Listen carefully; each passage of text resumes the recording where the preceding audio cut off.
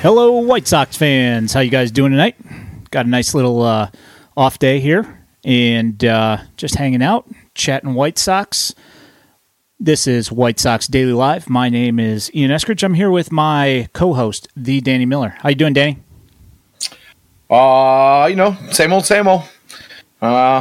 Getting tired of watching a White Sox team come out and, lose the first game of a series and then, blow somebody out the next day. I feel like it's a broken record. The whole score 8 runs one day, score none the next day, and average out for about a total of 4 runs over the course of the season. The stat ends up looking a bit misleading. So, yeah, other than that, I'm great. I'm fantastic. How about you, man? Yeah, not too bad. Got a question from Ghost Max in the chat. Is Tony getting fired after this year? That's a tough one, man. I would like to say that it's not a foregone conclusion that he's still here. But I don't know. Jerry Reinsdorf, it's his team. He owns it. And he's going to run it the way he wants to run it. And that's what we've seen so far. Indeed. He also says, and do you think Tim should still bat leadoff? Well, that's something that we're going to talk about here. That's a rough one as well. This last weekend, super busy. Had a show every day on the weekend, Friday, Saturday, Sunday. So that was, not much of a weekend there. No, these weekends are starting to feel more and more like coffee breaks, man. I tell you. Yep, pretty much. And the worst part about it is that, even if my show gets done early and I can watch the White Sox game, I get treated to 2 runs for the first 2 games, and then they get shut out and get 2 hits in the next game. Yeah. That's rough, man. Dane Dunning just made them look silly. I couldn't touch him. Did you expect anything less, honestly? I mean, they trade him away. His first season after trading him away, they, he looked like he could, he came out of the gate looking like he was going to be a stud in Texas. By the end of the season, he kind of started to show, that he was human. And the following year, he's been he's been, I don't know, I want to say without looking at the stats right now, he's been about a 4 ERA kind of pitcher. So not overwhelmingly awesome, not terrible, but he played for the White Sox for a short time. And, it just seems to come back to bite us in the butt every single time you get a guy that goes somewhere else and then we face him. And he makes the team look silly. Yeah, it's been up and down for him, but it was nice of the White Sox to give him his career best performance the other day. Yeah. So, more of the same from, speaking of more of the same, Dylan Cease looking good. Only 6 innings, but dominant again, which can't complain about that. He's one of those guys. I mean, the whole record thing that I'm sure everybody has heard about by this point now, with the 13 straight appearances or 13 straight starts, giving up 1 or less earned runs in those starts, and some of those starts have not been pretty. Even though he's only given up that 1 earned run, he's gotten his pitch count up high early in games a few times and put some runners on base. Defense has allowed some runners. But the thing that I really, really, really love about Dylan Cease, and I really love about watching him right now, and I feel like he could be one of those generational talent kind of guys, is that he seems to find his way out of jams. He doesn't let himself get flustered. When he gets into a bad situation, he stays focused, works his way out of it.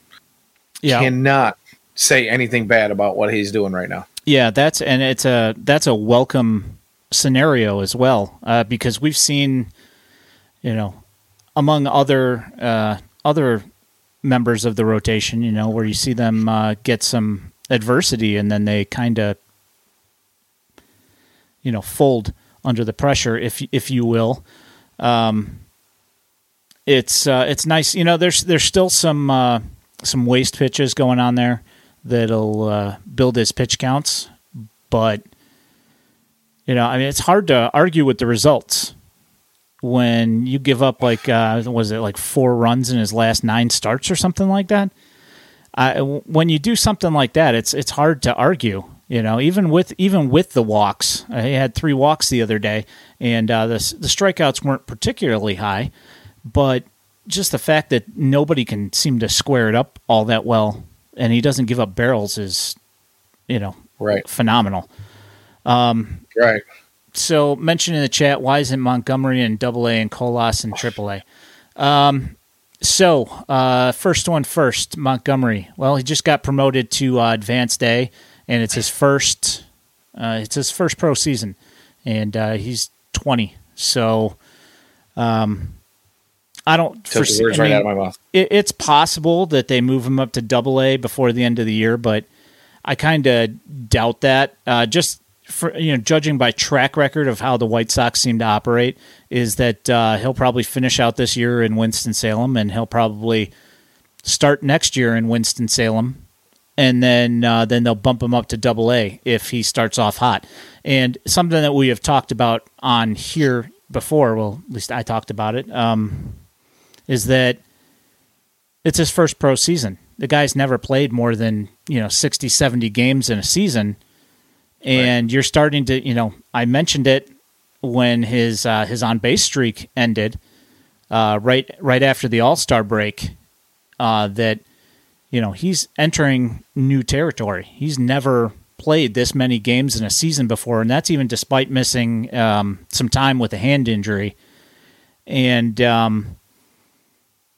his offensive numbers have slowed down a little bit, and it's not that he's not looking like a good player anymore. He still looks the part. It's just that the results haven't necessarily been there for the last couple weeks. It's been a couple of offers in there, it's just you don't want to challenge him too much right off the bat. I'm pretty sure that if they had their ultimate scenario, he would, be hitting 385 in Advanced A, and they would move him up to AA, but that's just not, that's not what's happening. He's slowed down a little bit, and, that's probably going to, stall the ladder of his progression just a little bit. I mean, I don't, this is, pretty much best case scenario what you've seen out of Colson Montgomery so far this year. Absolutely. Absolutely. I don't know. There's a lot of talk about. Oh, I'm sorry. Oh, you're good. Did you happen to catch today that Baseball America has him now ranked as the 38th best prospect in baseball? I had not had an opportunity to see that yet. I actually got out of work at a decent time today, and I had some other things that I needed to. They just needed my attention, so I hadn't, really had an opportunity to see that yet. But it's well deserved, honestly. The kid's just polished. He looks polished for the ripe old age of 20 years old. Yep. I expect to see continued improvement out of him. Like you said, this is going to be the first time that he is playing as many games as he will play this season. That'll take a toll on somebody when you're not used to it. So it's not shocking that his numbers are falling off a little bit. He may even regress more as the season continues. It's kind of natural for someone to, who isn't conditioned for that to, start to get a little tired. But at the same time, I mean, he looks like he is just one of those guys who not only is he naturally gifted, but he's got a what seems like, from what I'm, just the little bit that I have seen of him, he seems like he's got a really high baseball acumen. His IQ is it's seemingly off the charts, I guess. Yeah, is what it's I'm good. To say. It's good. I mean, there's definitely some work to be done. I mean, it's not like he's a finished, major league product already. Well, again, he's 20. Yeah. So, he's fun to watch. The little bit that I have seen of him, he's a lot of fun to watch, and I don't know. I expect great things. And what I was starting to say a minute ago was that, there's been talk over the years about the White Sox, drafting early first round draft picks, not having success, and why aren't the Sox able to develop guys? I even saw something recently about since Rick Hahn has been the GM of this team, and him and Kenny Williams have just not seemed to get it right. But the reality is if you go back and you look at some of these first round draft picks, Rick Hahn was promoted to full GM duties. I think it was 2013 or 13, because his first round draft pick was A1 Tim Anderson. Now, aside from recent struggles, Timmy's been pretty stinking good. And you can go down that list. Sure, there are guys in there like Carson Fulmer, and there's a handful of other guys in there that have not done anything or have not even played a game in the majors. But every team's got first rounders that do that. Not every first rounder makes it. Not every first rounder is going to be a stud superstar. So the reality is if you go back and you look at 2013 on. White Sox have quite a few guys drafted in the first round who are doing some things, and at least playing at the major league level. So I wouldn't complain about it too much. Yeah, if you want to go back to like 2000, 2001, you don't want to do that. You don't want to do that. That's the last thing you want to do is think about that nonsense. So, I just give the kid time, really, honestly, is I guess what I'm getting at. But I have no complaints so far. Like I said, he looks the part.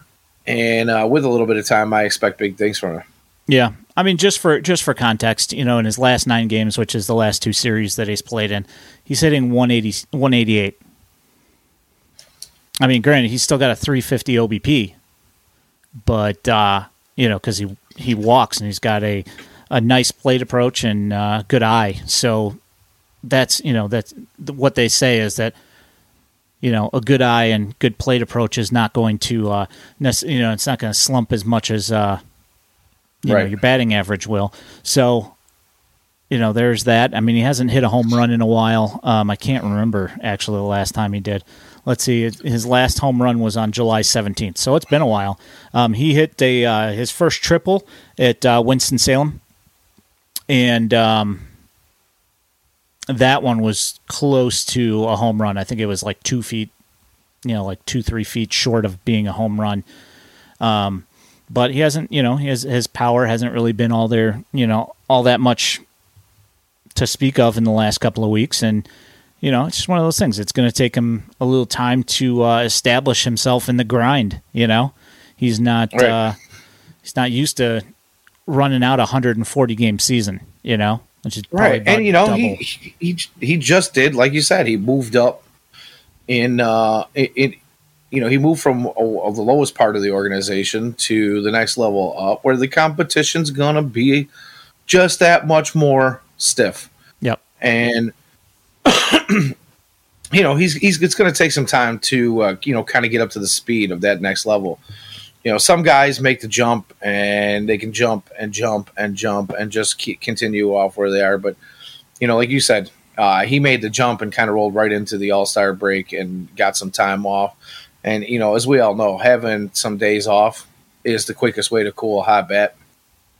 Unfortunately, Tony La Russa doesn't seem to know that, but, that's neither here nor there at the moment. But, yeah, it's one of those things where it's kind of the perfect storm of, having some time off, moving up in competition, and again, stretching out a season that he's never had to play that many games before. So, I'm not exactly concerned or even slightly worried at all about what's happening with him right now. Yeah, no, not so much. I mean, it's just one of those things. Yeah, Mark Orr chimes in that with a 6'4" frame, he will grow into his power, and I can't disagree. He's just going to get stronger And, hopefully we figure out how, that keep that speed unlocked, and don't weigh him down too much. Hopefully he stays quick, keeps that basketball, lateral movement at peak speeds. Let's hope keep him at shortstop. Now moving on to Colas.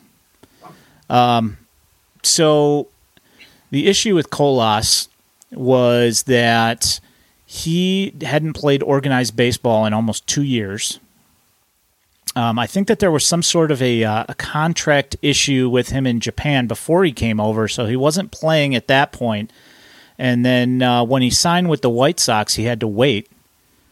So he didn't really get much real competition at that point. And, it took him a little while to start getting the hang of things in Winston-Salem. And he also had a hand injury or a wrist injury. I'm not exactly sure which, but there was a hand injury in there. So his power when he was at Winston-Salem didn't start to really, show up consistently, at least until, halfway through his time at Winston-Salem. And, when the power started showing up and the multiple walk-off wins that he had with some base hits and whatever, and the bat speed started to show up. I don't know if you know about this, Ghost Max, but there was the Instagram post that he posted saying that he was tired of being a slave, and his account got deleted for a day, and that got erased. But it's one of those things where the guys that are coming over here, they kind of have to learn that, at least a little bit of humility. I understand that he was ready to move up, and his skill set warranted him moving up, but they were still they were moving a little bit slower on it than he'd like, and he popped off, and per my understanding, got a little bit of blowback from the franchise, and he sat a game, and there's that. Well, when you're a young guy in the farm system, it's it's one of those things that you're better off meant to be seen and not heard. And when you post something as pointed as tired of being a slave, you're probably gonna catch a little flack for that. Yeah, a little bit. I mean, I at the same time, the thing is that he had already been to Japan, and he had already played professional baseball. So right. When he comes over here and he's riding around on buses and, sharing, I assume that he probably had enough money that he wasn't sharing, but, it's a little bit more smaller quarters for life in, advanced A baseball than in Japan, I'm fairly certain. So, there's that. That said, he's in Double-A now, and it's a small sample size. We're only looking at 16 games here. But in 16 games, he's got 6 home runs and 15 RBIs, and he's got a 177 WRC plus. So, I guess that's all right. Yeah, if it continues, I would not expect him to stick in Birmingham for too long. It's not the Luis Robert thing where he's got like a 230 WRC plus, at a level. So it's he hasn't had anything that ridiculous yet, but he'll end up getting bumped, I'm sure, because I don't see him slowing down all that much. So, and the power's starting to show up now, and his bat speed is ridiculous, and he plays a competent outfield, which a left-handed competent outfielder with a arm that's capable of throwing a 95-mile-an-hour fastball that might, that might have some play in Chicago, possibly. I don't know. I don't know. I mean, he's not a veteran, so he might not get at bats. But you know, I was going to say, you know, you can bring him up. It doesn't mean he's going to get any playing time in the outfield. Yeah, I mean, Lenyn Sosa's up right now, and he's sitting on the bench. Yeah, why even bring him up to start Larry baseball? That is extremely frustrating. Yeah, that's extremely frustrating. The guy's got a WRC plus of like 40 on the season, and it's like negative whatever it is against left-handed pitching, and we're just gonna let me look that up. It's been a while since I've looked at the Legends numbers here. Let's see what his WRC plus for the year is. Does it really matter? It's not great. 46 is my point. 46. There you go, 46. So I wasn't off by that much. I said 40. Yeah, so 46 WRC plus, and then you've got Lenyn Sosa, who is I don't know, he's hitting pretty well. Yeah, he's actually started to find his power in Charlie. He's got a couple of home runs, hit 2 home runs, 2 games in a row earlier this week, or actually last week now. Did you remember when we talked about Larry Garcia? I don't know, it's probably 3-4 episodes ago, and his WAR was at negative 0.9. Yeah, I do remember that. You know what it is now? I'm guessing it's worse. No, it's not worse. It's just negative 0.9. It's still the same thing. He hasn't accrued anything positive in I don't know, about a month. So that's so something. This guy is a 4.4 WAR for his career going into 2020. Or sorry, 2022 goes at the start of the 2022 season. So he's got close to a decade in the game. And now it's going to be 3.4. So yeah, Yoan Moncada's WRC plus is a 64. Why does Moncada suck? Well, I think that this is for a while. and the thing is that he seems like he's pretty streaky. You know, is when he figures it out, And right now he's just not, he doesn't seem like he's comfortable. And, I mean, the one thing you can say is that his defense is at least worth having out there, despite the fact that he's not finding it with the bat right now. You know? Yeah. You know, it's kind of funny, too. I saw a tweet from Mr. James Fox not that long ago saying, you know, just stating Yoan Moncada's numbers since the All-Star break and how they were looking pretty good, let's just say. And, you know, it was it's funny what being healthy can do for a guy. And it was almost instantaneously the other as soon as that tweet came out. Yeah. Oops. So, you know, I'm not saying, I'm just saying. So, James, if you're listening, stop that. Stop it, man. Stop it, man. as they say, you're manifesting things. Bring Burger up for the offense. Well, Burger's on a rehab assignment right now. He's been hurt for the last month. So he's just starting to get rev back up down in Charlotte. And he's just starting to hit in Charlotte. The first, week or so of his rehab, he wasn't hitting much anything. It was weak ground balls, so you wouldn't have gotten much out of him anyway. And the loss defensively of Moncada to Burger is where Burger's defense is and where Yoan Moncada's defense is, there's a big chasm in the middle. And the Jake's better than serviceable. I'll give him that. But Yoan Moncada is an Gold Glove caliber defender. Yeah, he's pretty stinking close. I mean, granted, he did have an error the other day, but it doesn't happen very often. So, and also you want to talk about contracts. You know, Moncada's owed I think over the next 2 years, not including this year, I think the next 2 years or something he's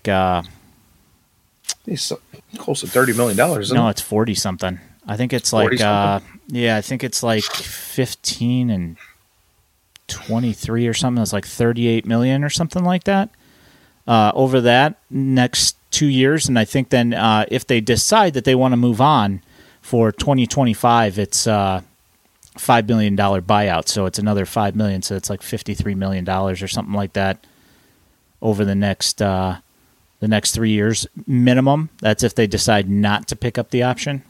If they do pick up the option, it's like 60 something, like $68 million or something over the next 3 years. So you hope that he figures it out, because nobody's going to take a contract for a guy that's, right now currently you're looking at negative 9.3 FWAR and 3.5 defensive. So he's basically being carried by, his 0.2 WAR is being carried by his defense. Nobody's really going to want to pick that up, I wouldn't imagine. I mean, however, if they had to eat a bunch of salary and send him to Tampa Bay, I'm sure he'd probably turn into a 7 WAR player, Yeah, that sounds about right. Yeah. Sounds about right. Yeah, so, anywho. So go ahead. Oh, good. Oh, well, I was just going to say, Tim Anderson leading off. Are we waiting to get to that? Nah, and there's no reason to wait, is there? I mean, no, there really isn't. But, people can talk about the power numbers not being there. But, for the most part, this team, the power numbers aren't there. They're not hitting it home. But Timmy has not looked right since, all the drama has occurred in his life. And, I don't know, man. I am kind of, up until recently, I was willing to give him the benefit of the doubt in the one hole. But, when he does have a 2-hit, 3-hit game, they're all singles. Nothing's really mashed. He finds his way on base somehow, which is fine, and that's what you really want out of a leadoff man anyway. But he doesn't walk like 4% walk rate. Ever. Yeah. I would almost say yeah, but who are you going to put in the leadoff spot on this team? Well, I mean, I've heard people say Andrew Vaughn. And I'm like, Andrew Vaughn, you can't put him because you'll have, the rest of the team running up his back. I mean, the guy is he's slower than Paulie. You know what I mean? Like, you can't have him leading off. But, I don't know. Robert, I could see leading off. But at the same time, I'd like to see some guys on base in front of Robert for when he's mashing 500-foot bombs. Yeah. I don't want to see a bunch of solo shots from him. Yeah. So I don't know. What do you think, man? Yeah, the issue is that he's got 48 hits in his last since May 24th. He's got what has he got? He's got 48 hits. 42 of them are singles. He's got 6 extra base hits. They're all doubles except for 1 home run. He hasn't hit a home run in it's been a while. He hasn't hit a home run since July 15th. So it's been a minute. And before that it was like May 17th or something. Or May 27th. I don't even remember. It was too far and few between. Yeah. I mean, you're talking since late May, he's got a 70 WRC plus. I looked up his ISO earlier today, and his ISO in that time period is like 043. So the fact that he doesn't walk, and the fact that all he does is hit singles,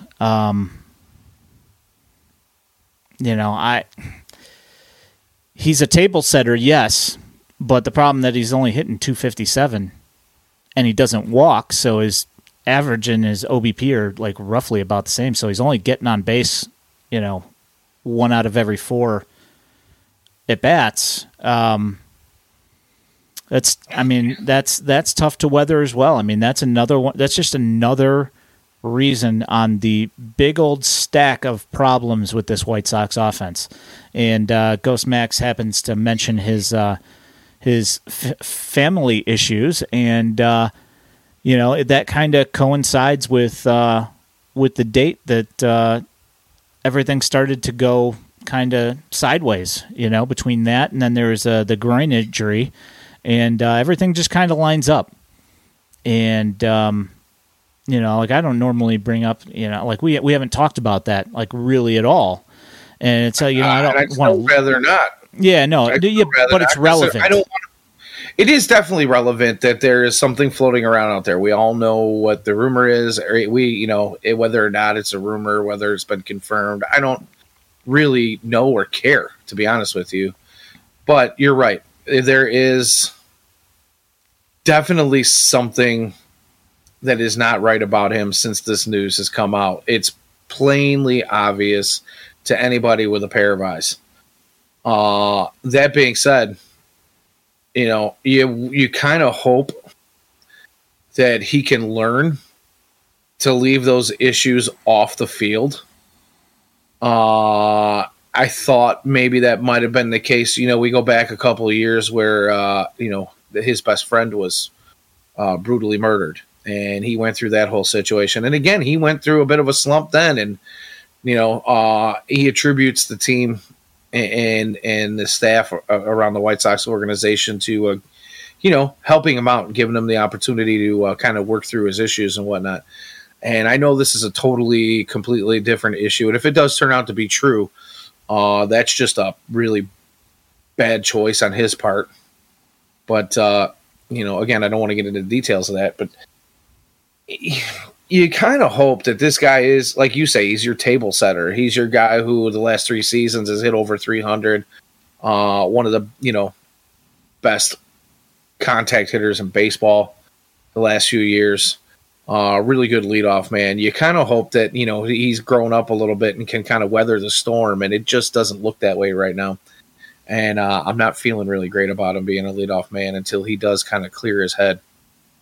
But yeah, you're right. It is plain to see that there is something that is definitely not right with this guy right at the moment. Yeah, I mean, it's something that's, like mentioning that it's just something that's relevant that just adds, that piles on. I'm sure that there's, Steve Stone in an interview this morning, this afternoon, had mentioned that he served game 1 of his suspension on Sunday, and then the second game of his suspension is going to be the first game of the doubleheader, and that he's supposed to be back for the second game of the doubleheader tomorrow.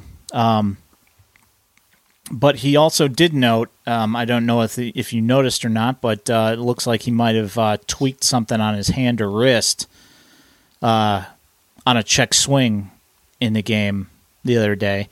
And I don't know whether that's going to morph into some time off or if it's going to be an excuse for some time off for him to deal with whatever, if there is something else going on with it. I mean, I don't know if you saw on Twitter today, everybody was talking about Tim taking a Southwest Airlines flight last night? Apparently on some sort of commercial flight without the team and blah, blah, blah. I mean, I don't know whether, it looks like him, but, I have no idea. I saw a video. It was definitely Timmy. There's, let's just say that I saw the original poster of the video. I don't know who posted it on Twitter, but I do know who took the video. I believe it's somebody, I'm going to say this tongue in cheek, you're a big fan of. Oh, I'm sure. Not. I'm sure. Yeah. But let's just say Katy Perry's booty hole. Oh no. Wet Butt 23? No. Yeah. No. I was being sarcastic. I know who took the original video. I saw the original video posted in one of my not so favorite Facebook pages. And it was definitely him. He was on a regular old commercial airline, and one of those airlines that doesn't have a first class section, so he rode coach with the rest of the world.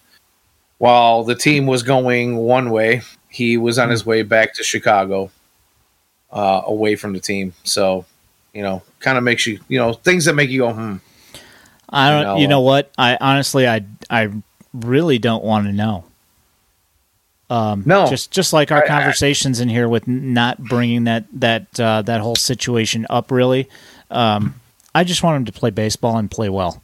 And that's it. I don't really care why he's flying to Chicago, but the fact that he's flying to Chicago while the team is on their way to Kansas City is a whole different question. It's interesting. It's an interesting thing. He's only got one more game to serve on his suspension, and he was supposed to be back for that second game, and he didn't fly with the team. So that's my concern. Why is he not with the team? Yeah. I don't care where he flew, what airport he flew out of or what airline it was on. Why is he not with the team? That's my concern. Yeah. I mean, unless it was not known by the team, I'm going to assume that he's got clearance to go do whatever it is he's got to go do. I don't know what it is, but, if that is indeed him and he's got something going on, I hope he takes care of it and comes back and comes out like a house on fire, but we'll see. It's been a long time since we've seen him right and driving the ball and not just kind of flicking the ball into the opposite field and, building his counting stats, So, I mean, not that he hasn't done some important things here in the last couple of months, but I mean, it's been, you're hitting 257 and 70 WRC plus. You're not really not driving the offense. You're just kind of along for the ride. I mean, it's still 30 points better than the legend, but it's still not good. So right, still 30 points below league average. That's the killer right there. Yep. For a guy who's been above average for the last few seasons, started out this season above average, looking pretty good, and then, like you said, groin injury and whatever off the field issues are going on, it all kind of seemed to coincide right about the time when he started to fall apart a little bit here. And guys go through slumps. Maybe it's just one of those things. I don't know. Like you said, hopefully whatever it is he's got going on and for whatever reason he didn't fly with the team, whenever he does make his way back to the team, you'll kind of hope that he comes back barnstorming, catch fire, get out there, do your thing. So, yeah, you would hope. So, moving back to this Rangers series, Johnny Cueto takes the loss in his first game. He gives up 3 runs, but, the thing that I thought of immediately when seeing that he's charged for 3 runs, the first thing I thought of was, man, if an outfielder could be charged runs and have an ERA, Andrew Vaughn would have a pretty high ERA right now because he should have caught at least 2 of those that went out to him in right field that night. And, if you have Adam Engel in right field, I understand that you need the bat. There's no argument there from me that you need the bat. Yeah, you can't leave Andrew Vaughn's bat out of the lineup.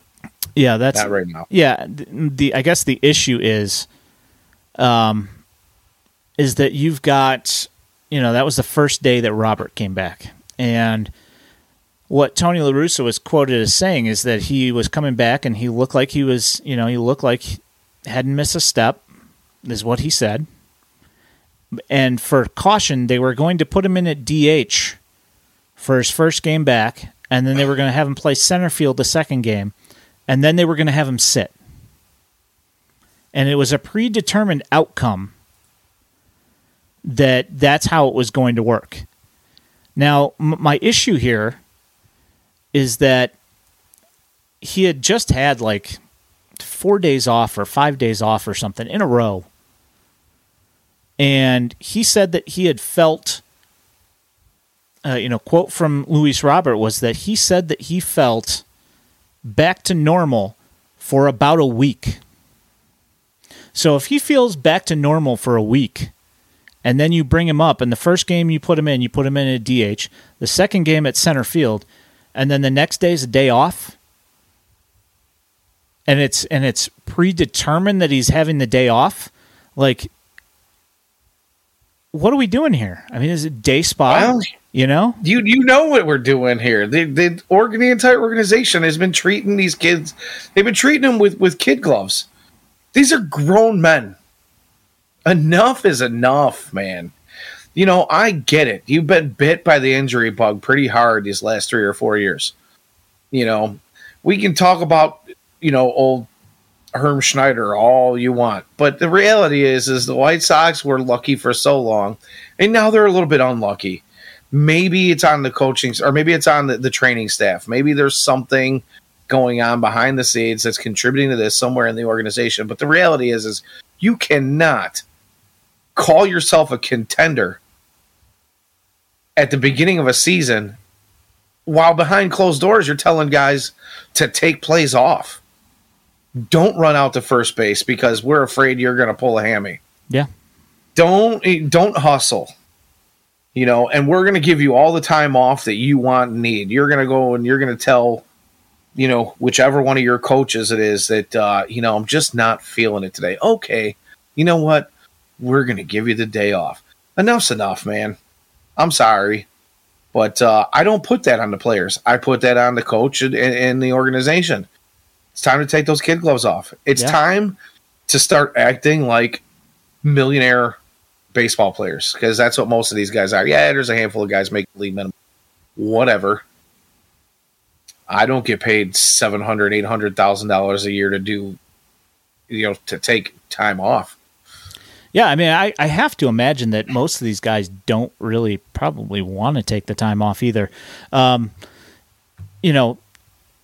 The guys on that Saturday game that helped contribute to the 8-0 shutout loss, 8-0 2-hit shutout loss to Rudels. Dane Dunning. What's up, Rudels? How you doing? Were Pollock and Sheets, who combined for an 0-for-6 with 3 strikeouts. While Robert's taking his spa day and getting his cuticles worked on. And then Vaughn, your outfield that day was Vaughn, Pollock, and Sheets. And they went 0-for-9 with 4 strikeouts. 5 strikeouts. Yeah. Yeah. It's brutal. Absolutely brutal. Why are we taking the biggest bats? I can't do this. I can't. Yeah, you're going to get me started. No, it's fine. Like, we don't need to get into it. I'm just throwing particular things that like feelings that I've had over the last week watching this nonsense and trying to make sense of it all. And I just there's stuff that I don't get, and I figure I'd bring it up just to hear what bounce it off of you and hear what you have to say about it, because there's just, I have to imagine that you're feeling, pretty much the same way that I'm feeling, and you got... I would imagine it's the way most White Sox fans are feeling. Now, again, you still got the folks out there that I see it every day, and I still can't believe that there are people out there defending some of this stuff. Some of the ridiculousness that you see and hear coming from... I mean, it's not just we're seeing it. Over the last month or so, we're actually hearing a lot more leaked from the organization, which is kind of unusual for this White Sox team.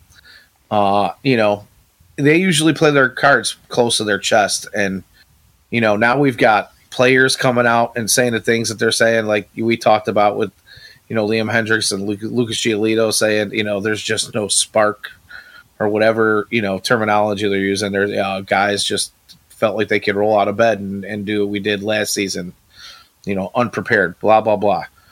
And we're hearing things, the whole Bob Nightingale, there's some discord in the or discontent in the clubhouse, and and then you hear, well, Tony La Russa is saying, well, these guys are being instructed not to hustle. The training staff is giving these guys instructions to do this, that, and the other thing, and I'm just following their lead. Your Hall of Famer baseball person manager is just following the lead of the advice of the training staff. And honestly, that's not something you hear from this White Sox teams very often. These comments usually are filtered through someone before it comes out, so somebody can actually say, hey, you know what, probably shouldn't say that. You know what I mean? And now here we are, we're going, wait a minute, what, they're saying things, and why are they saying these things? Because some of these things are things you're not supposed to say in baseball.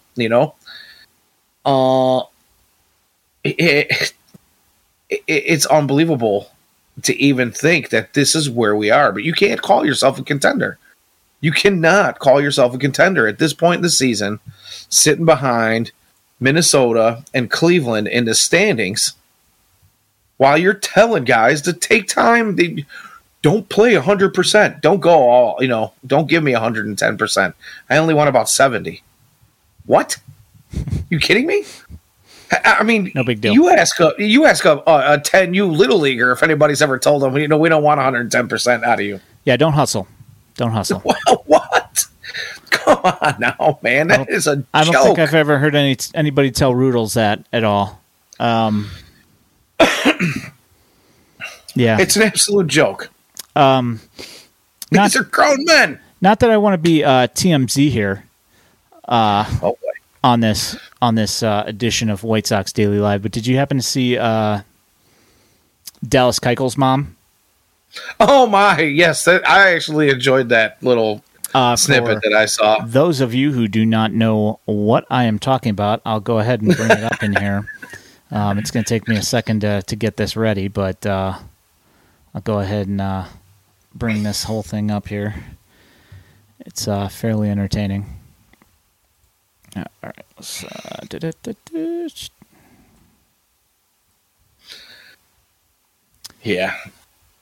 Yeah, this is good. And the funny thing that I really love about this is while some Sox fans decided to try to pile on, and she came right back.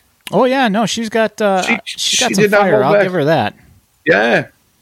All right, here we go. All right, so Teresa Keuchel, Dane is probably glad he got traded. White Sox are a horrible organization. And the White Sox / I'll just call them baseball fans because I don't know these people personally. But, somebody says, yeah, he's totally glad he got traded to a useless team that will never sniff the postseason. You're just bitter because your son is an awful pitcher who's now in the minor leagues. I was thankful when the White Sox got rid of him. And her reply is, I am not bitter at all, just stating a fact that is very obvious. Even though he was having a bad year, the White Sox continued to change the pitcher he was. The pitcher he was. Well, I don't think necessarily. How about this? They were trying to change the pitcher he was because the pitcher he was a bad pitcher. That would be my response. Yeah. We can talk about what he did in 2020. But again, small sample size. He had his struggles before that. Granted, okay, this guy was, a former Cy Young winner. What the heck? How many moons ago. But what the heck is going on here? I don't know, but this is fun. Yeah, what is the deal here? Why does this thing keep on zooming in? What the heck are we doing here? That's awesome. Yeah, that's really bizarre. There we go. But yeah. The thing is he was good at one point. He was good for a short time with the White Sox. But again, the COVID shortened 2020 season is hardly the example I would use to say, if I'm going to say the pitcher he was. Yeah. Yeah, it was the 2020 season. It was a 60-game season. He was good for a little while. And then... We've had this conversation. Ricky brought him out for 180 pitches or whatever it was in that game when they were up by 8 or 9 in the 8th inning. Yeah.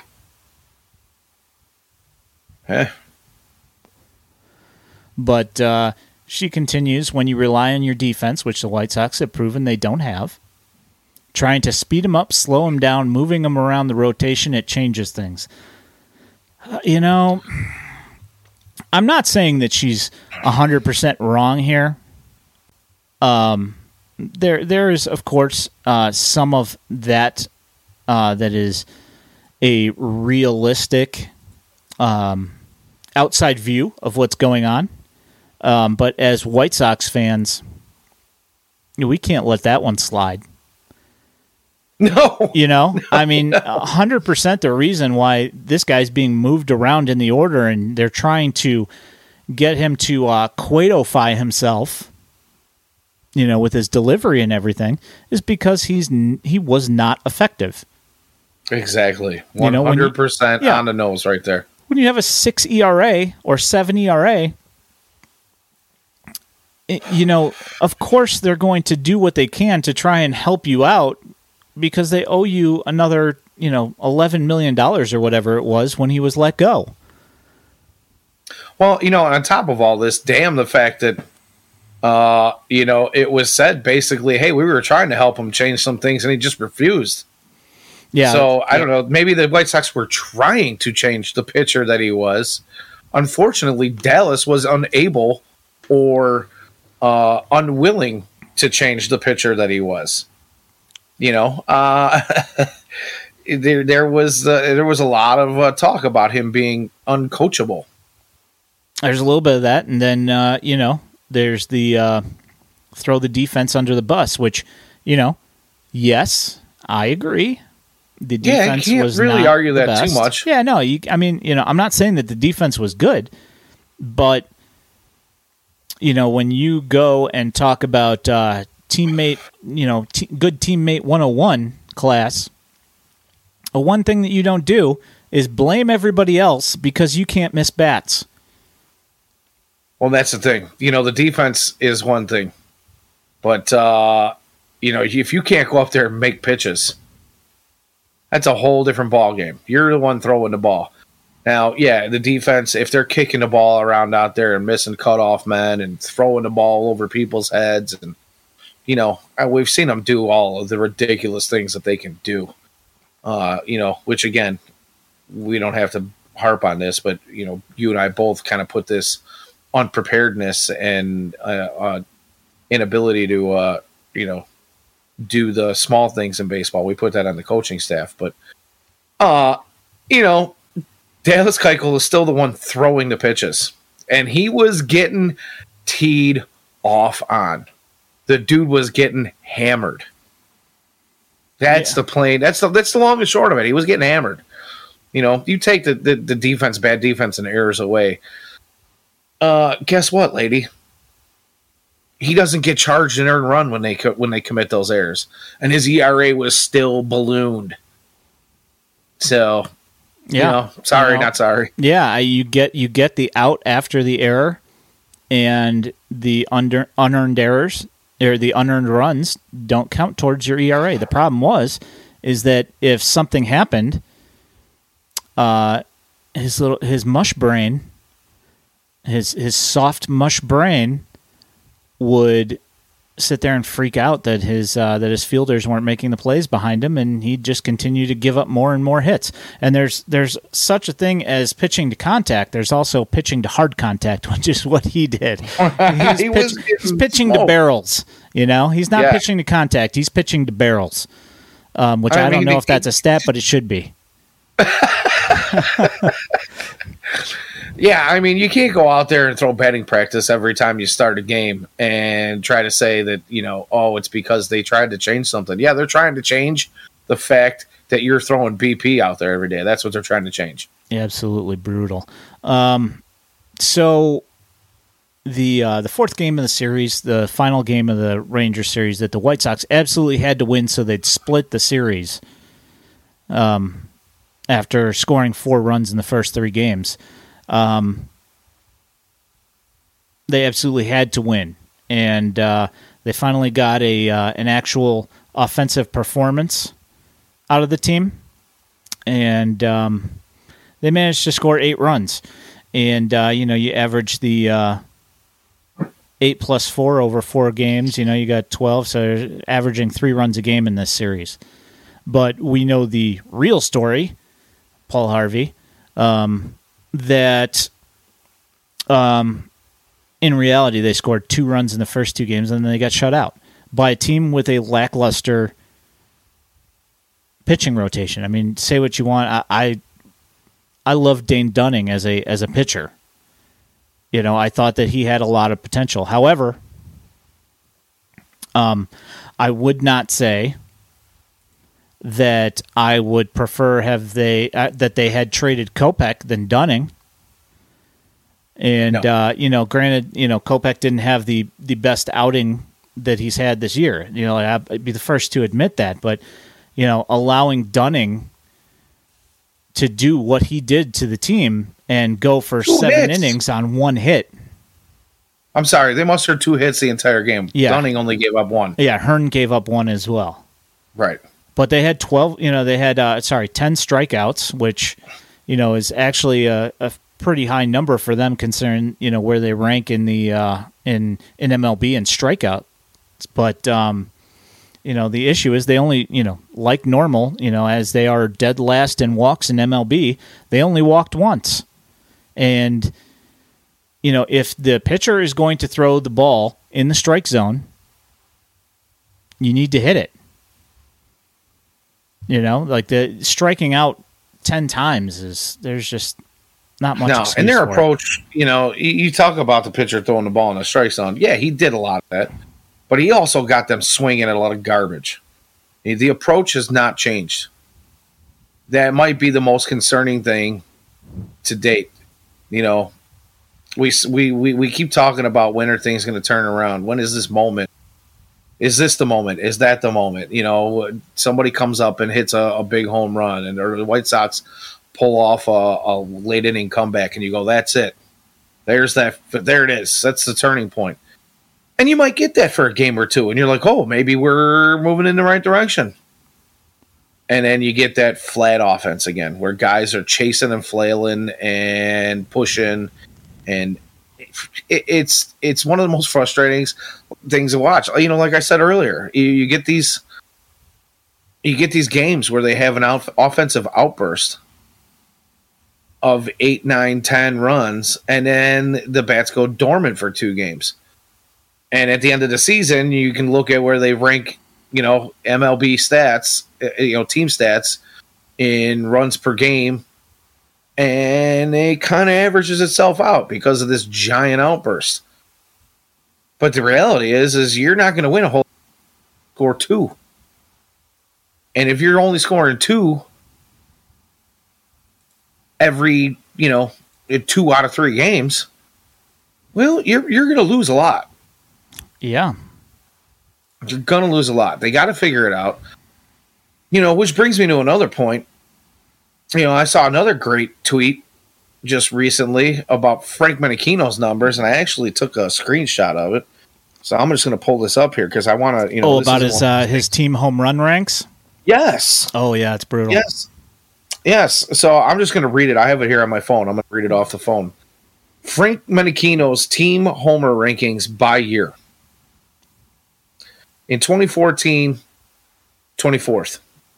2015, 29th. 2016, 29th. 2017, 19th. 2018, I skipped. 30th, dead last. 2020. Well, that was, 2018 was, 2017 was the year that Stanton and Yelich and D. Gordon and JT Realmuto were all going off down in Florida. And I believe that was his team at that time. And then the following year, they traded all those guys, so the numbers went down. So I don't necessarily fault him for that, but I will not excuse all the rest of the numbers. Continue. No. But, okay, so 2020, he comes to the White Sox first year with the White Sox, ranks third, right? Or maybe he was the A's then? You know what? I'm going to look that up for where he was, because that's the one thing that I did notice from that tweet that I was wondering about, because I couldn't remember where he was before. This was actually a Reddit post, I believe. It was a Reddit snapshot posted on Twitter.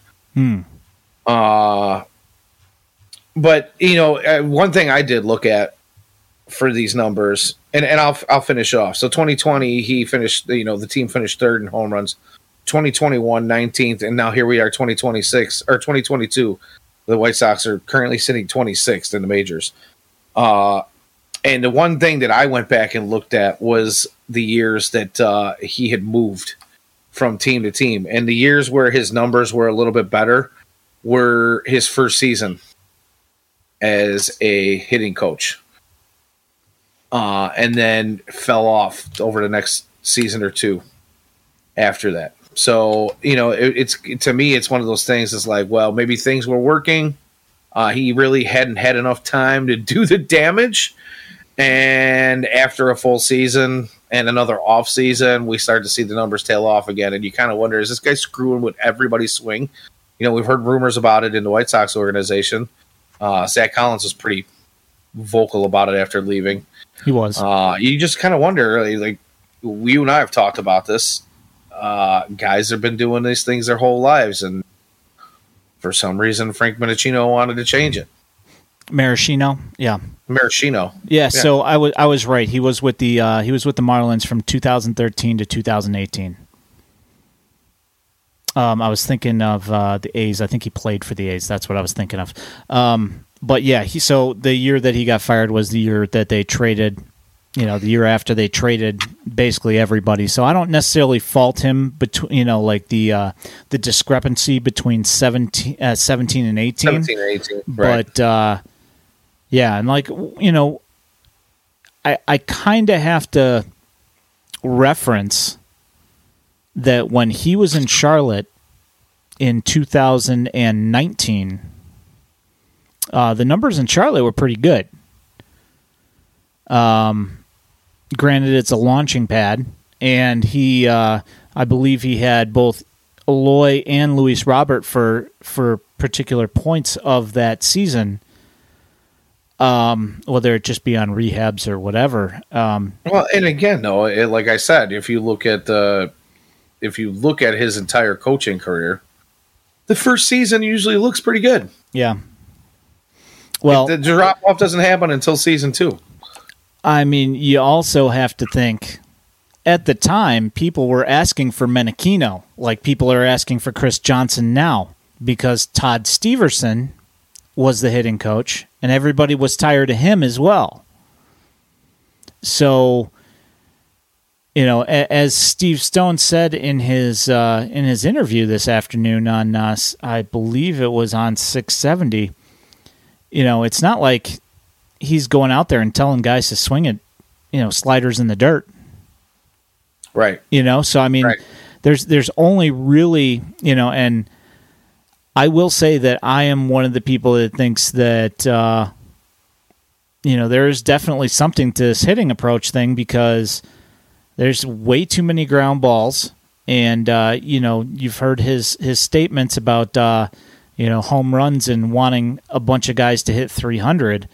I mean, there's definitely an approach thing there, and with the fact that they're going opposite field so much instead of, and I think if I remember correctly, they've got the lowest percentage of pulled fly balls in MLB. There's definitely something to be said about the approach of the hitters, but at the same time, I don't know that getting rid of him is going to fix the issues with this team.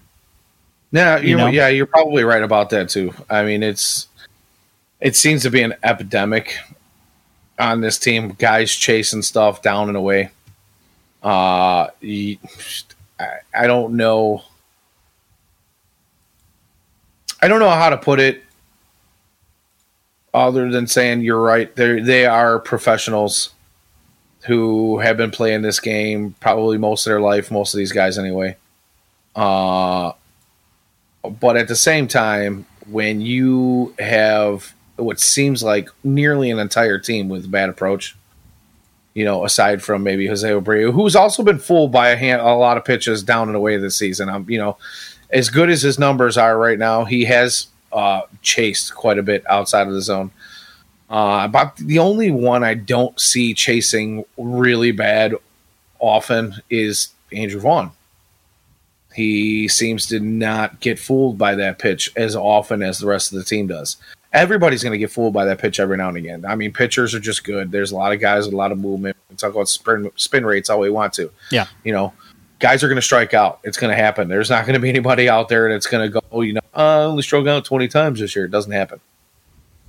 But, the whole team, when they're doing this, it seems like there's a disconnect somewhere with this Major League Ball club. And, maybe I'm putting too much on Frank Menechino, but it seems to be pretty widespread with this Major League club. And who do you put the blame on for that? Can you put it on the players? You can put some of it on the players, but who do you put it on to be out there fixing it and changing that approach?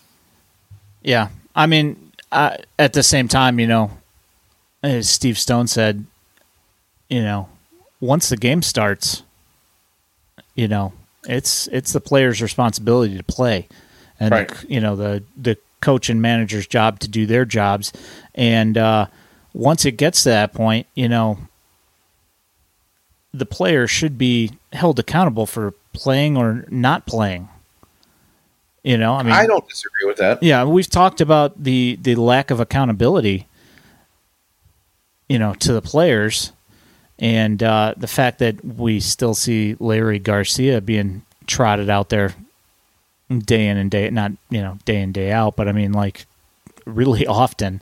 The fact that he did have a 3 off-day streak, 3 games in a row where he was off. I was absolutely flabbergasted by that. Yeah. I mean, just the fact that the guy's going to finish with like 500 at bats ish, at least. Your utility man, supposedly the $17 million man. Supposedly, I mean, I've heard conspiracy theories that he was the guy that they were paying to be the starter at second base, and that they signed Harrison as to be, Larry's position as a utility guy, and we've heard that conspiracy theory before, and I don't know whether or not that's true. What their intentions were. We'll never really truly know what their actual intentions were, because they're probably not going to come out and say anything, and they certainly aren't going to want to admit to screwing up, because they aren't doing it with anything else that they do. Ray Khan, we identify our man and we go after him. Yeah, this is another thing that you look at the roster construction for this team, and ultimately, it falls on that 3-headed dragon, of Jerry, Kenny, and Rick Hahn. Hydra, I believe. Hydra, yeah. And the thing is that nobody really knows where to assess the blame, and where to point, because it's such a like a shapeless blob. Other than the fact of what their actual titles are, you don't really know who's making what decision. I mean, I want to. I would love to be able to point 100% at Hahn, but at the same time, you look at him and he's handcuffed, and budgetarily handcuffed by his owner, and it's we had this. I brought up that my tinfoil hat conspiracy theory. After the trade deadline passed and really nothing of consequence happened, that what motivation does Hahn have to really help out TLR when he's not the manager that he wanted, and he was hired, essentially, I would assume behind his back, because that's clearly not who he wanted, considering that the press release had AJ Hinch's signature on it. So that wasn't who he was planning on hiring. And, who knows? Stranger things have happened that somebody's gotten petty, about something, and kind of just washed their hands of the whole thing and, said, okay, well, if this is the way it's going to go, and he says he's got everything he needs, so I don't want to trade away any of my top prospects, and nobody else wants any of the lower prospects for anybody that they want to trade. Then I'm not going to go out of my way to help him. And you look around, I brought this up on the last episode, that I had the feeling that possibly that the Mariners had screwed up the trade market by trading away too much to get Luis Castillo from the Reds. And you look around and you look at the Cubs, and they still have Happ. They still have Contreras, both of whom they wanted to trade. The Giants have Rodon still, and they still have Jock Peterson, even though Rodon has an opt-out. So that probably made him difficult to trade, because they don't want to give away, prospect capital, right? They don't. For a guy who's only going to be a rental for the rest of the season. He gets traded to somewhere he doesn't want to be. He invokes his walk. He walks out the door, and it's just a rental, and then you give up big prospects for Rodon, which that one I understand, but Jock Peterson... Yeah, Jock Peterson should have been in high demand. Giants aren't going anywhere. So, with the Dodgers in your division, and then the Padres trading for... Everybody.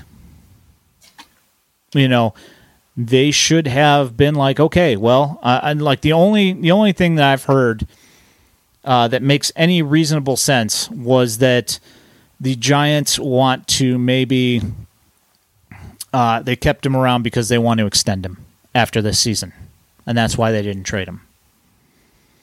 But I mean, how much truth there is to that, I don't know. It's just a theory that somebody threw out. I think it was Cody Decker that mentioned it. You look around, and all these guys who everybody thought were going to be on the move, a bunch of them didn't go anywhere. So, I'm sure that Rick Hahn, when he was saying, "Hey, I want this guy," I want Jock Peterson, they're like, give us, Oscar Colas. We want Colson Montgomery, exactly. Oscar Colas, exactly. And Norge Vera. Yeah, I mean, I don't know if they'd ask for all three of those, but even if they asked for one of the three and then a couple of other guys, Rick Hahn's probably thinking, well, Colas is going to be our starting right fielder next year, probably, within a month, if not from the beginning of the season. Colson Montgomery, I'm not trading. And Norge Vera, I'm also not trading. Christian Mena, probably the same thing. I don't want to trade him either. It's probably there's probably 5 or 6 guys that he's like, unless it's for something like a Juan Soto or Shohei Ohtani, I'm not trading any of these guys. Because I don't think that the return on the trade is going to justify me giving away potentially, a linchpin in our rotation or, an all-star for the next 3-4 years just for a guy that's, Soto 2.5 years and Ohtani a year and a half. would be awesome, but they pulled Ohtani off the trade market, and Soto, for what the Nats got from the Padres, the White Sox would not be able to compete with that. So that was an absolute haul. Absolute haul. Yeah, that's probably a win-win. Quite possibly the biggest, at least in my lifetime, the biggest mid-season trade deadline move. I mean, that was if you want to call something a blockbuster, that was the one. Yeah, that was definitely it. You never see huge. A guy that's 23 years old or whatever get traded when he's on a Hall of Fame path. Like, nobody ever does that, and they certainly don't trade away. And then you get four. You trade away four guys in the top 10 of an organization that's got a somewhat decent. I mean, they got a pretty good farm system. We're every not single one of those guys is good. Every single one of those prospects is good. You're not talking about a bottom of the barrel farm system where you gave away 4 of your top 10. And, maybe in another, better farm system, 3 of those guys would have been in the, the bottom 10 or, the bottom part of the top 30. No, these were 4 guys. I mean, one of those guys was ranked in like the top 10 of all prospects. Well, we did number 2, right? If I'm not mistaken, second best prospect in baseball, at least at one point. I'm trying to think when he got added after.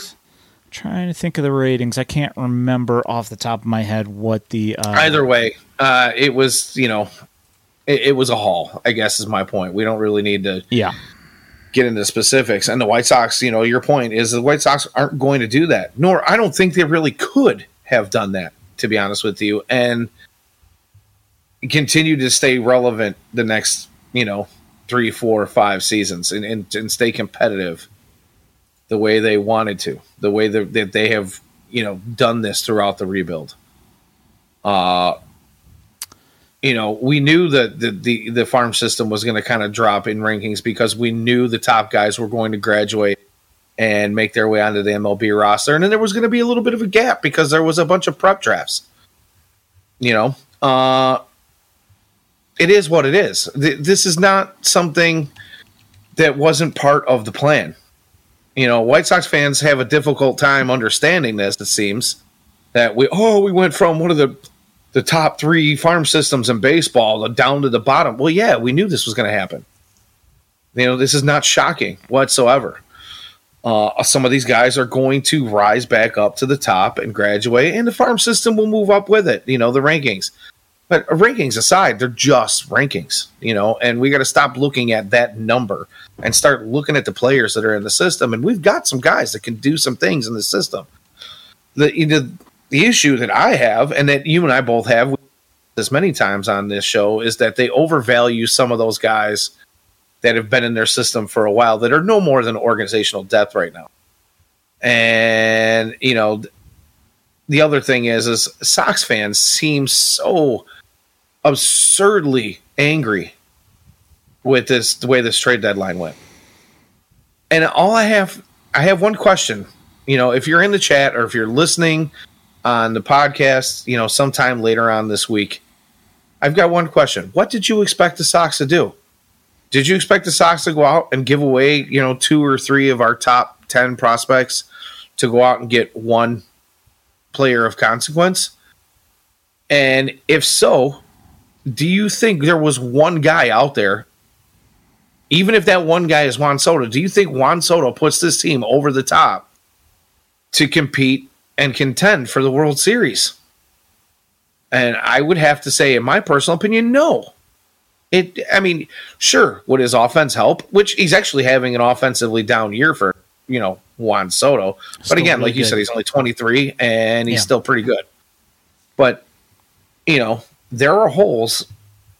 There is more than one hole in this team. The bullpen has not been what it was touted to be. Starting pitching has seen its share of struggles with a couple of injuries and guys trying to pitch through injuries. And then, of course, we've been talking about it for what seems like a century. There are giant holes at second base and right field. And Juan Soto cannot pitch twice a week, play right field, play second base, and hit 150 home runs to fill the gaps that this team needs. Sorry, it's not going to happen. So is it really worth it to dump whatever talent you do have on a guy who's going to want, $500 million in 2 years? Yeah. No, I get it. We had this conversation last week. I mean, Juan Soto or Ohtani, maybe that changes things for the White Sox this year. Does it make the White Sox World Series favorites? The problem with that is that you still have all of the other issues with the roster once you get those guys. Juan Soto, he might hit 315, 320 with a 900 to 1,000 slugging, or a 900 to 1,000 OPS. But the issue is that you're still going to have these guys that are on the roster that have 70 WRC plus, and they're still going to play. I mean, yeah, you're taking the right field issue out of the equation. Finally, which would have been awesome. Right, but then you're creating another issue. Then you've got Vaughn and Eloy,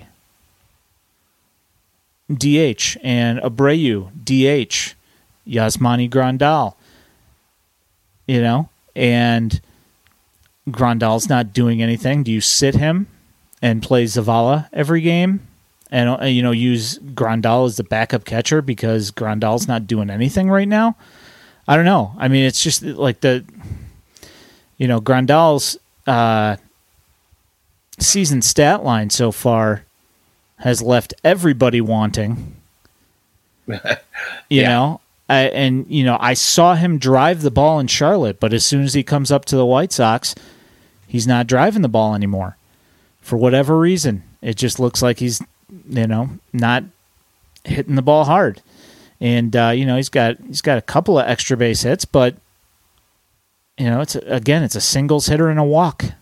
That's what you're getting out of him, either that or an out. Again, there's no fire in this team, and you've got your leader in the form of a manager who wants to be everybody's buddy, which is pretty much exactly the opposite of what we thought we were getting. We thought we were going to get an old, hard-nosed, crotchety Tony La Russa who is not going to get along with the younger players. And instead, we got the guy who wants to come in and be their best friend. And, the Hispanic players love him because he speaks Spanish with them and they can be buddy. And, my door's always open. You can come talk to me about anything. Tim Anderson calls him his best friend, which is fine. But there's that lack of accountability that you talked about earlier in the show. He's not forcing anything on anyone. There's no fire. He's literally falling asleep in the dugout in the first inning. It's, Then you got Jose Abreu, which I don't know if you saw the post-game interview with him yesterday through his, interpreter, obviously. But basically he says, I can only control what I can control, and I'm paraphrasing here. I just go out there and give my best every day, and that's all I can do. Yep. And everything else, I have no control over. And, you said it. It was either last week or the week before that Jose Abreu has never really been that vocal leader. But, he's been looked at as the team leader for a long time. If not for anything else, his ability to maintain his numbers year in and year out, even if he gets off to a slow start. That doesn't sound like much of a leader to me when you say, I can go do what I can do, but, the rest of these guys screw up. They're on their own, basically, is what it sounds like he's saying to me. I'm not going to be the guy to push buttons and rev everybody up. Well, who is? Nobody. Who is? You can't expect you can't expect your closer who spends his time in the bullpen game in and game out to be the guy to fire up the offense. Come on, man. it's whatever. I just want to see something. I want to see something. I want to see some form of life. I don't know if you're going to get that this year. I mean, it's certainly, it's possible, but with what this team has done so far, I think it's 7-5 in their 19-game stretch here. If they don't knock it out of the park for the next couple of days to do this, it's entirely possible that they just wasted another couple of weeks of trying to, just sitting here keeping pace with the Twins, keeping pace with the Guardians, but not overcoming them. And even after this week, if they get themselves into first place, you look at the schedule and things get a little bit different after, the just playing tomato cans, which, teams that they should be beating, once we get past this week, things change a little bit. They got to play again. They got a 4-game against the Astros. Then they got 3 games against the Guardians, and then they got one single game in Kansas City, which is odd. That's an odd one. Yeah, why they just didn't throw it on as a doubleheader on the 2-game or the 3-game series after that. Mm-hmm. Why they just didn't throw it on as a doubleheader there, and they just threw it in on an off day in between the Guardians and the Orioles, I don't know. But then then they're at the Orioles. All right, flying right from Kansas City, fly into Kansas City for one. Yeah, it's just and then get right back on a plane and fly to Baltimore. Yeah, and the Orioles. I mean, they did trade their closer and they traded Mancini, so they're not exactly the same team that they saw earlier. Still playing good ball. Still playing decent baseball. I mean, they're not. Mancini was. I think he was like leading the team in average and slugging. Maybe slugging as well. OPS maybe. Yeah. He was like right up there for the Orioles, and he's not. He wasn't even really like hitting that many home runs because they changed the fence configuration at Camden. So. But they're still a decent team. So if they don't take care of what they've got going for the next 7 games through till next Monday, I mean, you might be able to kind of stick a fork in it if they go 500 again and one of these other clubs goes on a run. So yeah, well, that's the run that everybody in the White Sox fan universe seems to think that the White Sox are capable of. And, I wouldn't put it past one of our division rivals to be able to do the same thing. We can talk about the White Sox going on a run all you want. And we can talk about the division rivals, namely the Twins and the Guardians being ahead of the White Sox and having a little bit tougher of a schedule than the White Sox do here on out. But this is probably the easiest stretch for a little bit for the White Sox. And, I wouldn't put it past the Twins to go on a run themselves. So you cannot continue to play 500 baseball or, one up, one down, one above, one below, 2 above, 2 below. You can't do it. It's not sustainable and think that you're going to be able to make the playoffs and eke it out at the end at some point. Yep. Yeah, it's this is not a recipe for success. We'll see. We'll see. At the end of this week, if we're still treading water, and even if the Twins or the Guardians don't do anything, if the White Sox play 500 baseball, I mean, granted they can't because they got 7 games coming up, so they can't technically play 500. But say they go 4-3 over these next 7. If Yeah, not exactly awe-inspiring. Yeah, if their wins and losses don't correspond with, with the other teams, conversely, they're not going to gain any ground. So, we'll see. We'll see what happens. It's frustrating. Feel like there's that broken record again. But the broken record that we have on this show is because of the broken record that we watch on a nightly basis with this team. Yep, it's the same thing. It's one up, one down. It's one game with an offensive outburst, and 2 games, 3 games where you don't get much, and maybe you pull out a 1-run win somewhere in between there where you win 2-1 because you get a Johnny Cueto gem or Dylan Cease gem. Yep. And you're able to win a 2-run ball game. But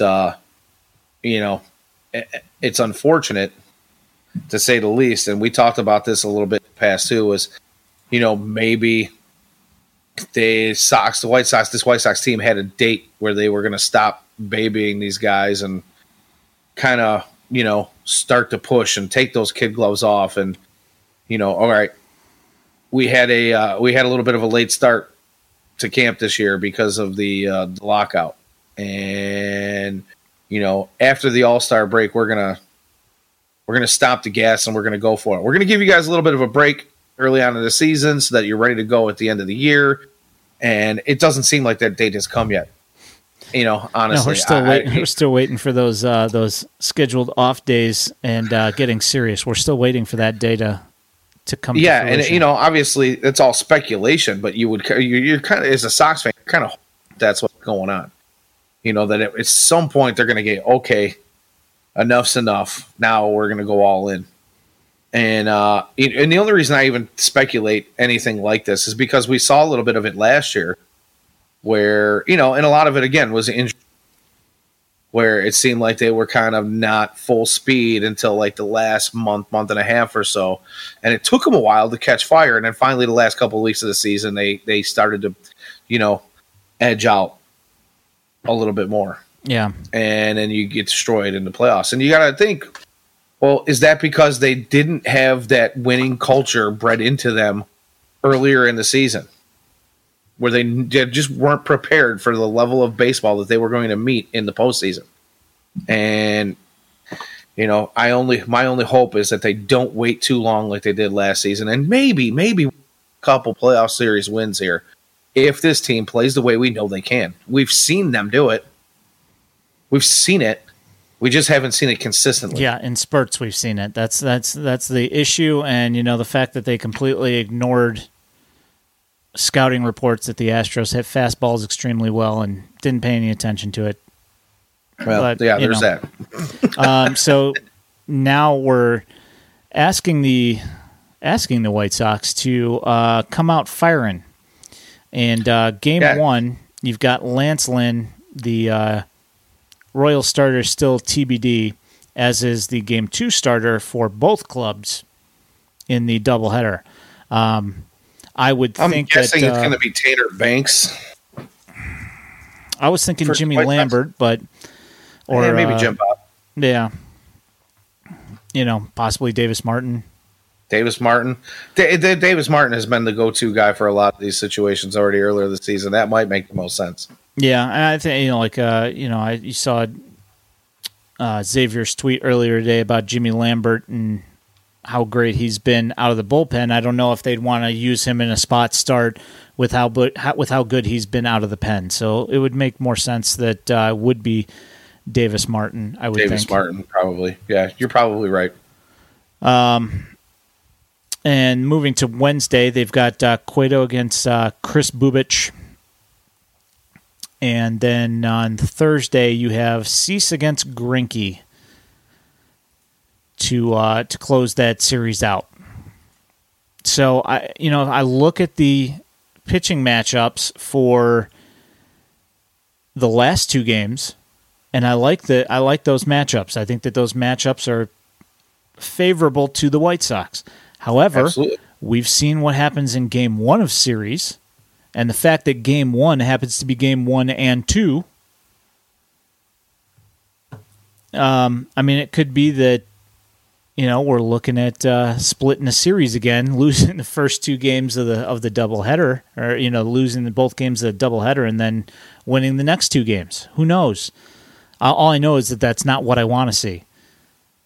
No, I mean, I don't even want to. We're talking about the Royals here. There's no reason why they shouldn't go and sweep this series,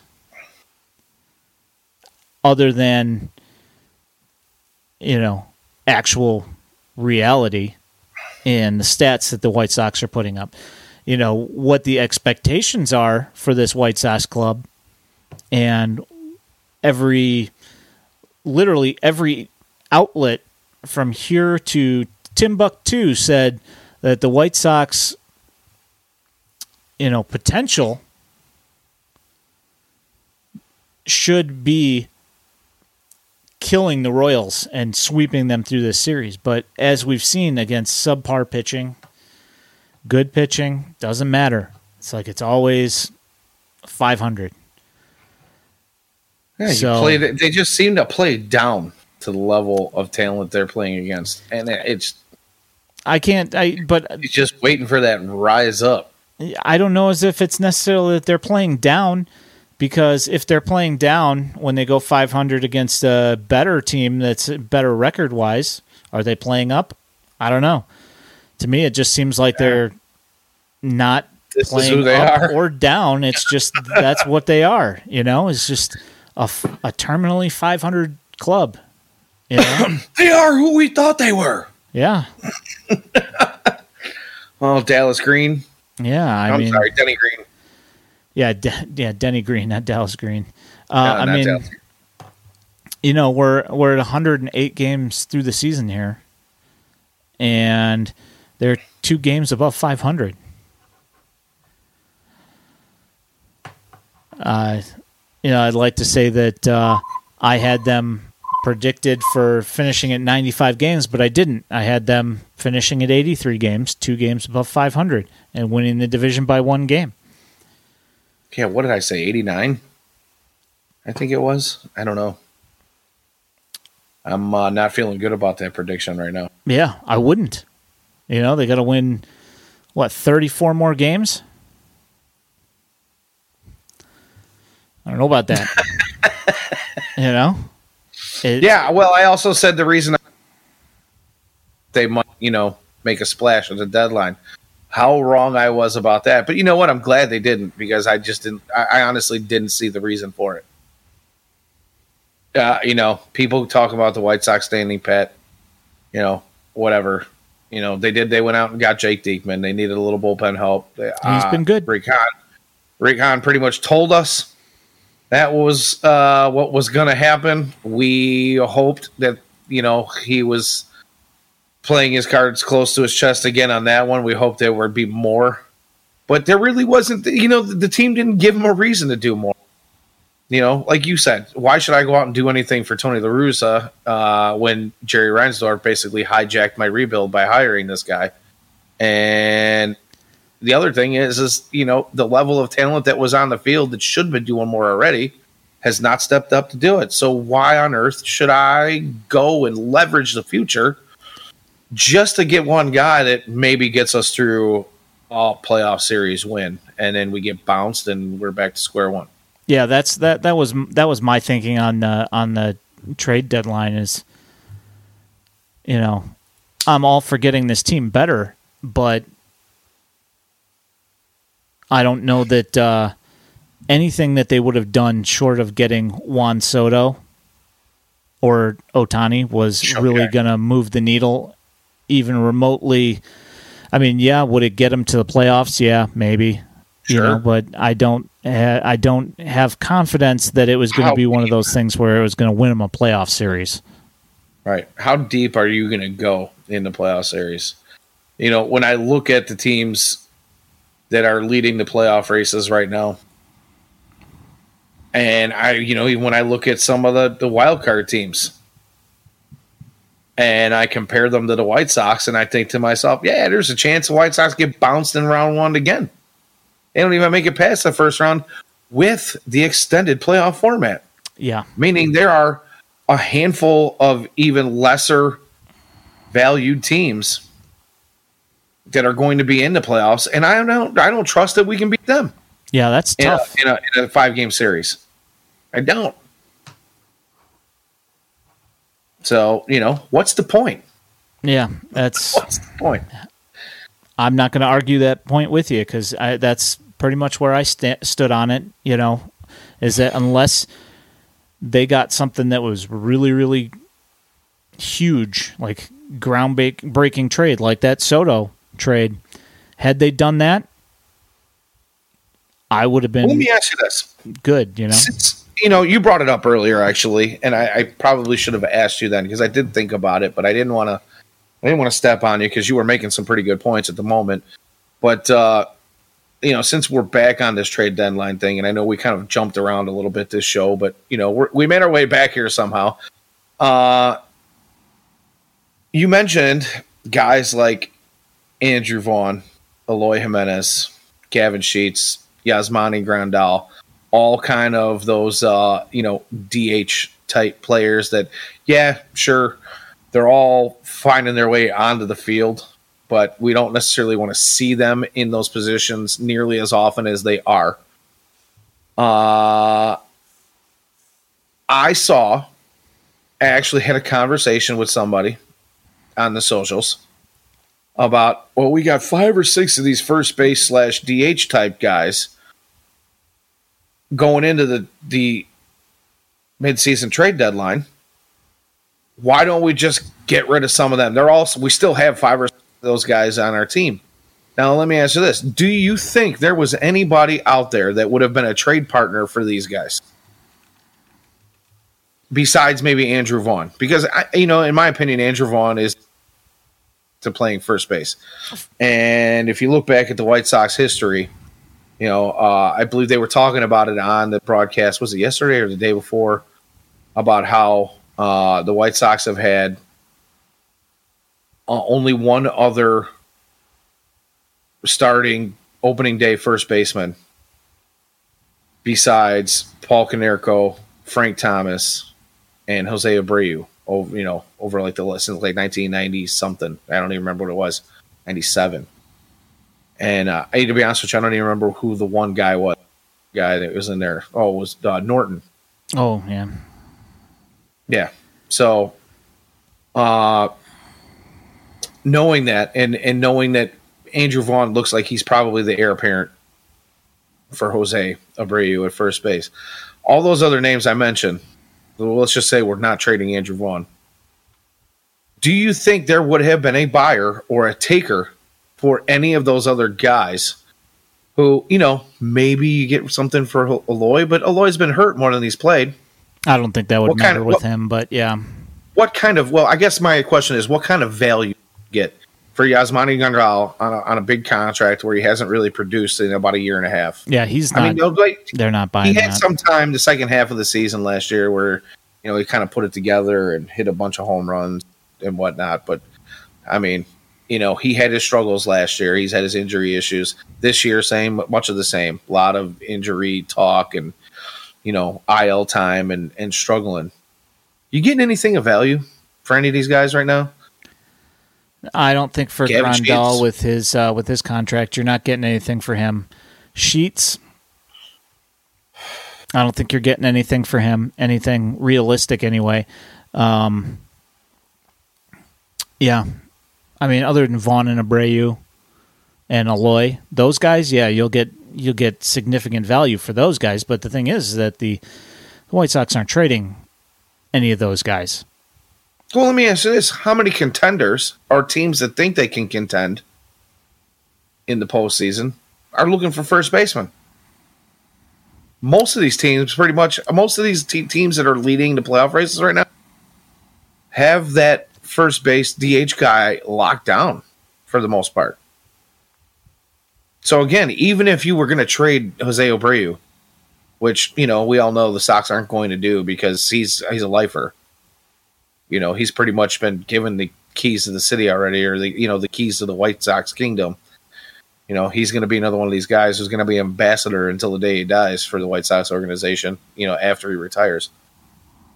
But, I don't know. I'm just saying, Eloy, maybe you get a little, because he is still fairly young, and when he is healthy, he hits the daylights out of the ball. But, I don't know. I just figured I'd throw it out there. Yeah, no, it's a valid question, there's also the thing that a lot of teams do is that when they've got guys that are Rule 5 eligible coming into the next season, that if they don't think that they're going to make the 40-man roster, they'll deal them if they don't have the open spot. And, the thing is the White Sox 40-man is a train wreck. I mean, seriously, the roster construction is not good right now. I mean, there's too many of the same player, varying skill levels, obviously, but I mean, there's too many players of the same skill set. There's too many just random bullpen arms on the 40-man.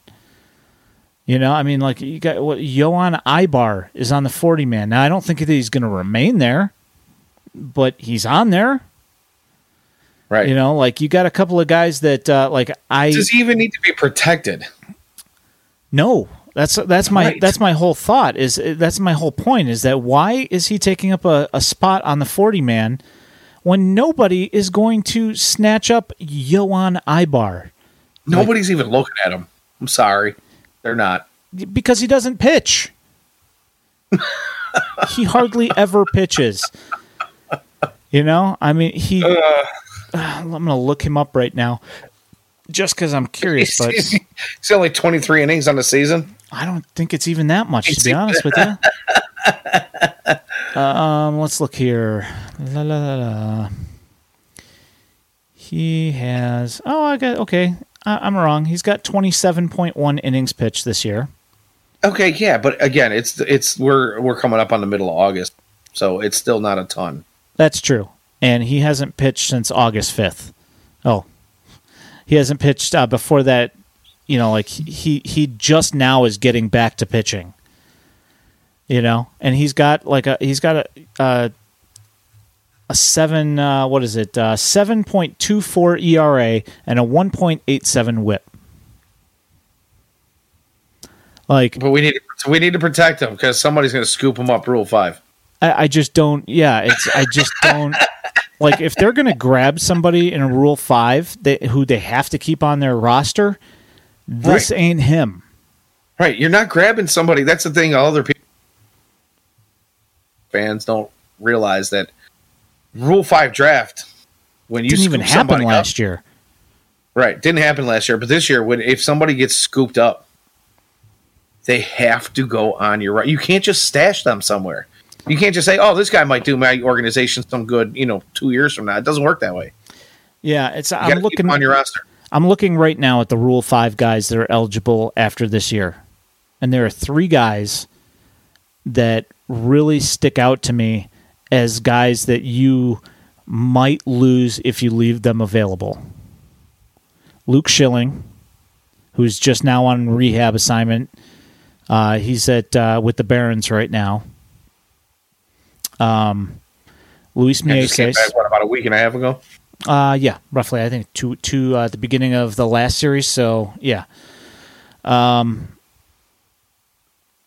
Luis Mieses, who's with the Dash right now, and he's 2020 screwed things up with the minor leagues, and ate up a year of his development, which moved up his timetable. Oh, hey, what's up, Xavier? Welcome. How you doing? Yes, go Luke, indeed.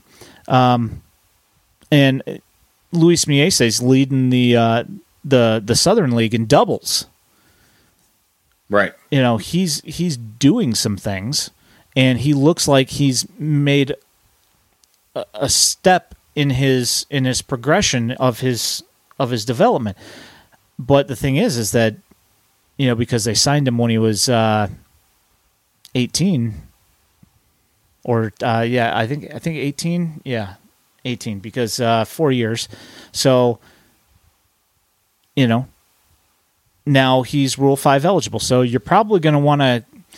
I would assume that they're probably going to want to try and protect him, but he might not be protected. He might be just a casualty of the Rule 5 if they actually decide to have the Rule 5 this year. The other guy, and this is a weird one. I could see that they would protect him, but I think that the 3-year Leury contract may have made it so somebody could grab him because, and I honestly think that Zach Remillard could absolutely be picked up by somebody, kept on the 40-man, and 100% contribute to a winning team as a utility man. Yeah, I agree. And he's eligible. I agree. He's a little bit older than your average prospect, but he's doing some things. And he's 28. He's capable of doing it in a couple different places.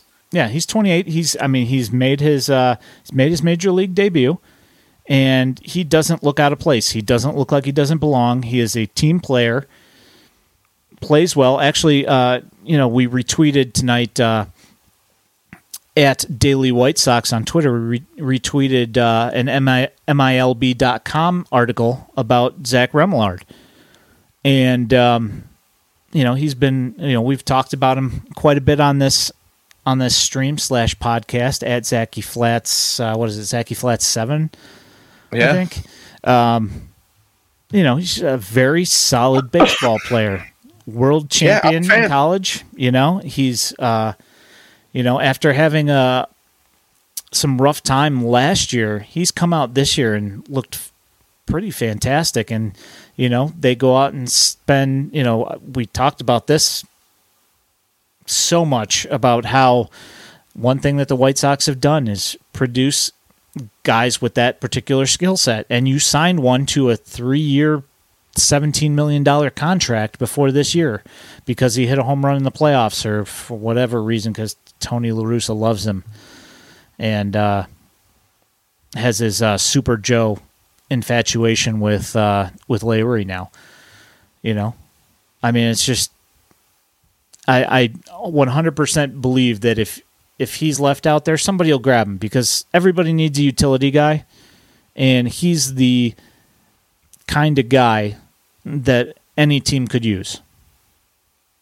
And he's, rotting in AAA while we've got Leury Garcia with a 40 WRC plus. Anywho, so this week we'll see what happens. Important week coming up here. We've said that numerous times that it's a important. With this stretch of technically bad opponents who the White Sox can't seem to get above 500 against. They're doing this again coming up this week, that if they don't, at some point it's going to come up where if they can't take care of business even against these teams, in these series against the, bottom feeders of all the divisions, Kansas City, Detroit, even to a lesser extent, even the Orioles and then the Red Sox when they were playing them, if they can't get it done against these teams, eventually it's going to hit a point where it doesn't matter what they do, because somebody else will get hot. So they need to crap or get off the pot, as they say. Yeah. So. Yeah. You got anything else for tonight, man? No, that's pretty much anything it. You want to get off your chest? I think I got a lot off tonight. I do too. Yeah. I do too. We started off the show. We talked about things, obviously the last couple of series and some of the things we've seen over the last week. And then I feel like the show kind of went in the same direction it has a lot lately here, where I feel like we're rehashing a lot of the same thing. Different points, at least. Different things to points, talk about. Right. It's different points, but it's all kind of, in the same direction. And we've said this, probably, I don't know. We've said this every other show for the last 2 months, where it's not really our fault because we are working with the content we are given by this club. Yep.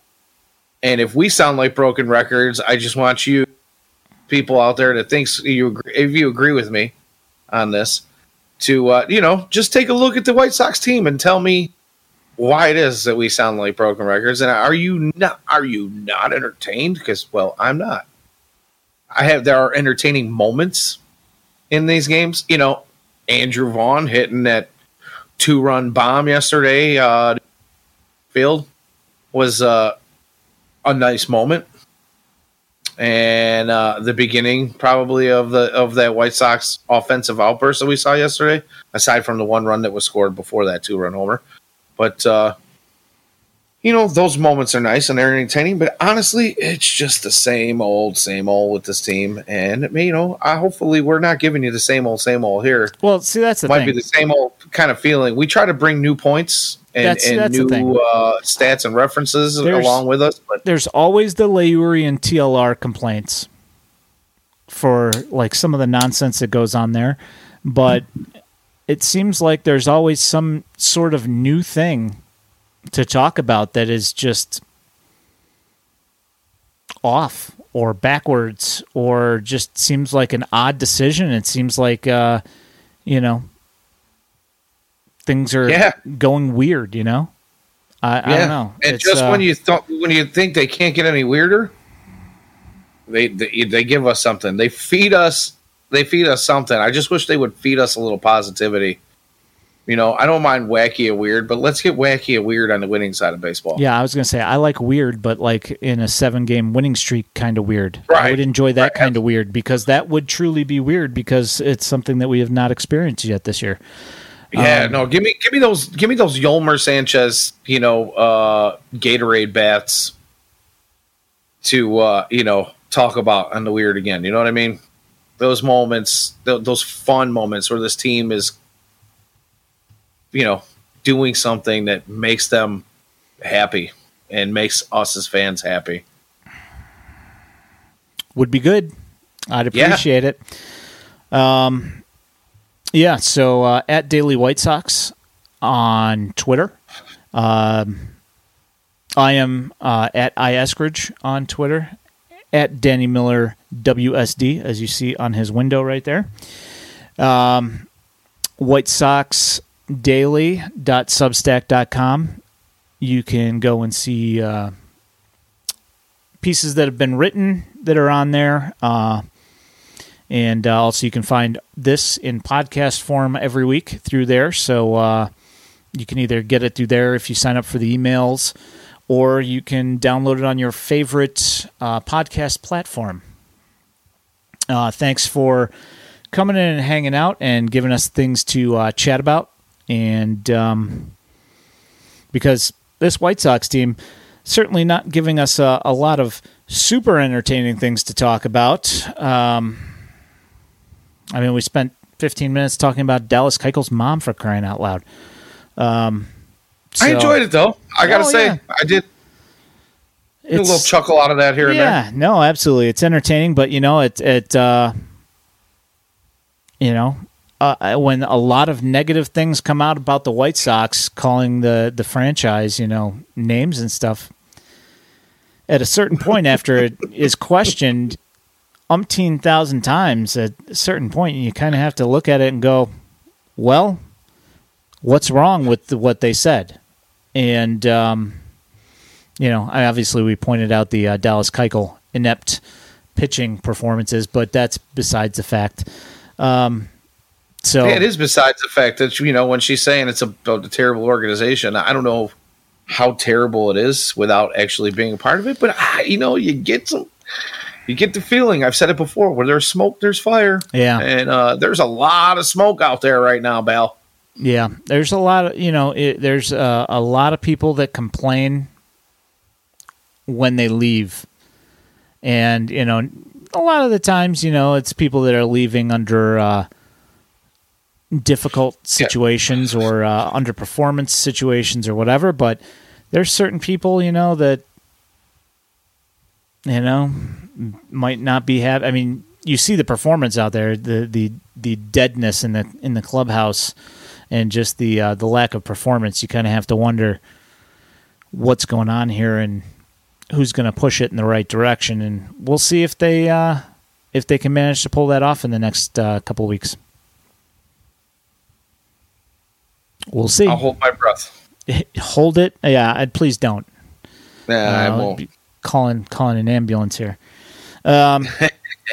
So thanks for coming and hanging out, and thanks for watching, and thanks for listening to the podcast. Everybody that's out there, we appreciate you guys, and come and see us next week.